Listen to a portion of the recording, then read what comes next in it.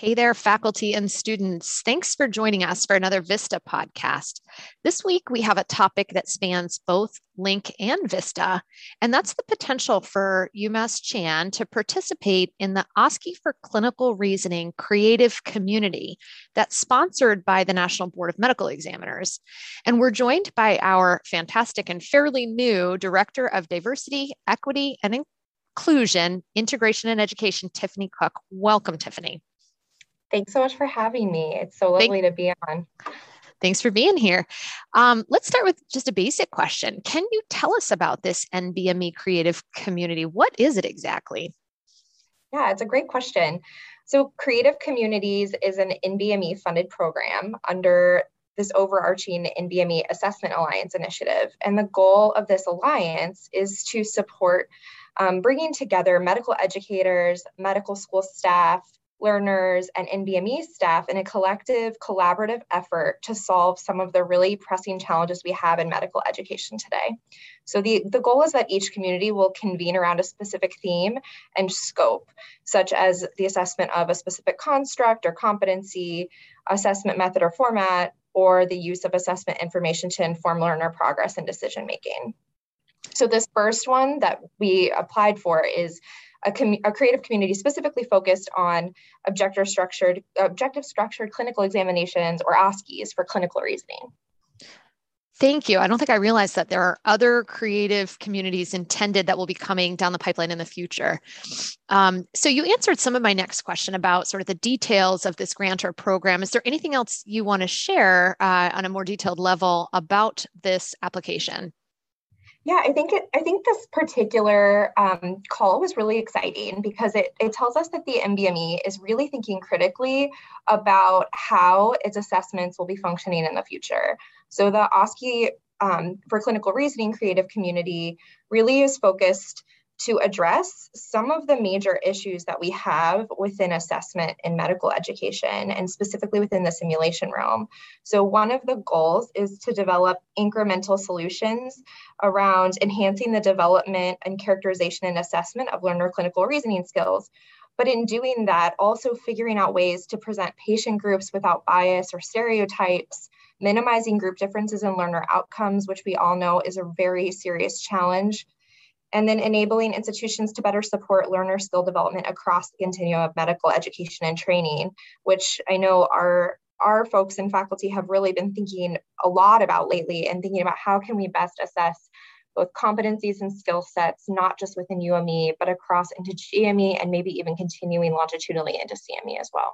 Yes, for sure. So what was UMass Chan Medical School's platform or narrative around this application?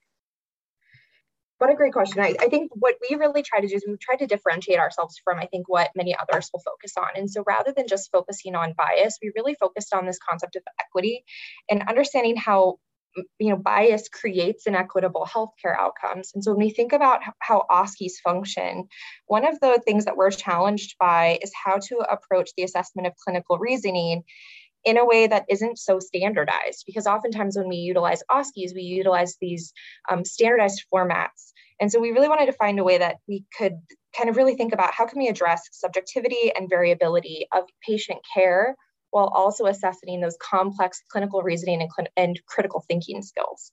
And so our goal really with this was to suggest some variations to OSCEs that we think we could bring to the table and talk about if we do become a part of the collaborative community.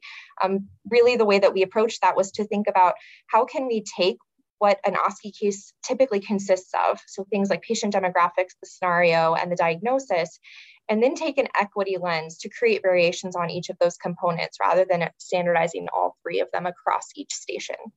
And so this kind of model would really account for some of that subjective variability that is critical to the development of clinical reasoning, with the goal that hopefully someday we might be able to actually tie our outcomes within OSCEs or simulations to more equitable health outcomes. Thank you. That's so interesting. So it's almost as if making the presentation and the identities of the patients in these scenarios a little less standardized helps to create richer clinical reasoning on the back end, which is a fascinating concept. Who helped you prepare this grant and who provided feedback and input? What was your work process as you pulled this together? Yeah, I had an amazing team of folks. I have to give you some credit as well, Trish, as you were team. Had a really amazing team that I think really was collaborative across multiple offices and units. Obviously, I think it's unique that I'm the faculty lead on this grant as the director of DEI integration and education. Typically, a role like this would go to somebody in assessment, but my background includes OSCE and simulation, both assessment and case development related to diversity and inclusion competencies and skill sets. And so we think it makes sense for me to be involved in this. But then additionally, we have a really amazing staff lead, Sylvia Stanhope, who's the administrative manager at iCELS. We included other individuals and leaders from the Diversity and Inclusion Office, Marlena Duncan, our Vice Chancellor for Diversity and Inclusion, and Lynn Hernandez, the Assistant Vice Chancellor for Diversity and Inclusion. Of course, Melissa Fischer, our Associate Dean for Academic Innovation, as well as iCELS, Tracy Cadian, Patricia Seymour, Nancy Skehan, Erin McMaster, Susan Hogan, Raquel Belforti. And we really will be adding more people if we do get this funding, because the goal is to actually include more learners and staff as well. And so the hope would be that we would be able to rotate out individuals who would like to attend some of these collaborative events to be able to network and learn from other institutions. Mm-hmm, mm-hmm. And I have to agree, it was a really great, creative, and constructive group that had some pretty interesting, weighty, but interesting conversations. How do you envision our school's participation in this creative community improving the learner experience? That's also a really good question. And I think it's something that I think we all care deeply about. Like, how do we shift learner experiences through our both assessments and our programmatic activities related to our educational opportunities? And I think that one of the things that is really exciting about this is that we have the opportunity to kind of turn assessment on its head in a way that will support individual learner growth while also tying OSCE assessment to real world outcomes, which I think really does give meaning behind the assessment. One of the things that I think we talk about a lot is how OSCEs and kind of their high stakes kind of scenarios that we create really do create anxiety for learners, but then in addition to that, don't necessarily align with real world experiences. And so as we think about creating more realistic scenarios that provide an understanding of how clinical variability might occur, I think it gives people more meaning in the actual assessment process, and also helps people to understand the why behind the assessment. And I think that that's really important as people are preparing, so it doesn't feel like we're just assessing for the sake of assessing, and instead assessing in a way that provides value to the learner as well as to us as educators.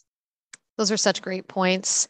Do you think that such a collaboration can also improve the quality of our assessments? Absolutely. I think there's a lot that we have yet to really challenge in terms of the way that we develop and assess simulation experiences. I think that that really just is because simulation and like the education literature itself is still fairly new within medical education. And so we're just starting to get to a place where we're starting to kind of unpack these norms and assumptions.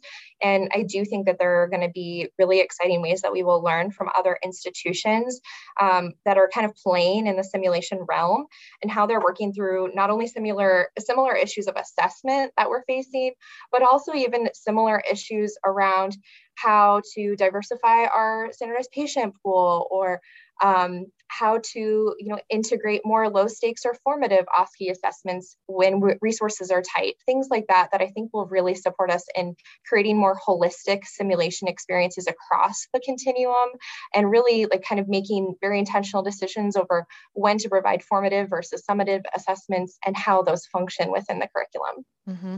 Mm-hmm. Now, I know there are a number of institutions applying for this opportunity, but I'm really hopeful about our chances and think we put together a really strong application packet. When will we know? We will know very soon. We should be hearing by the end of March, which is very exciting. Yeah. I know. And then if we are selected, which, crossing our fingers that we are, we'll be invited to participate in a kickoff event in early May, which is really exciting. So we'll have updates very quickly if we are selected.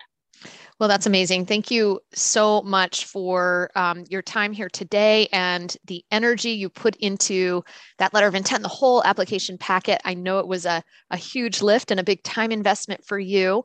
I think, even if we're not successful, the conversations we had as a group were so valuable anyway that I derived a lot of meaning from the process of pulling it together, and I hope you did too.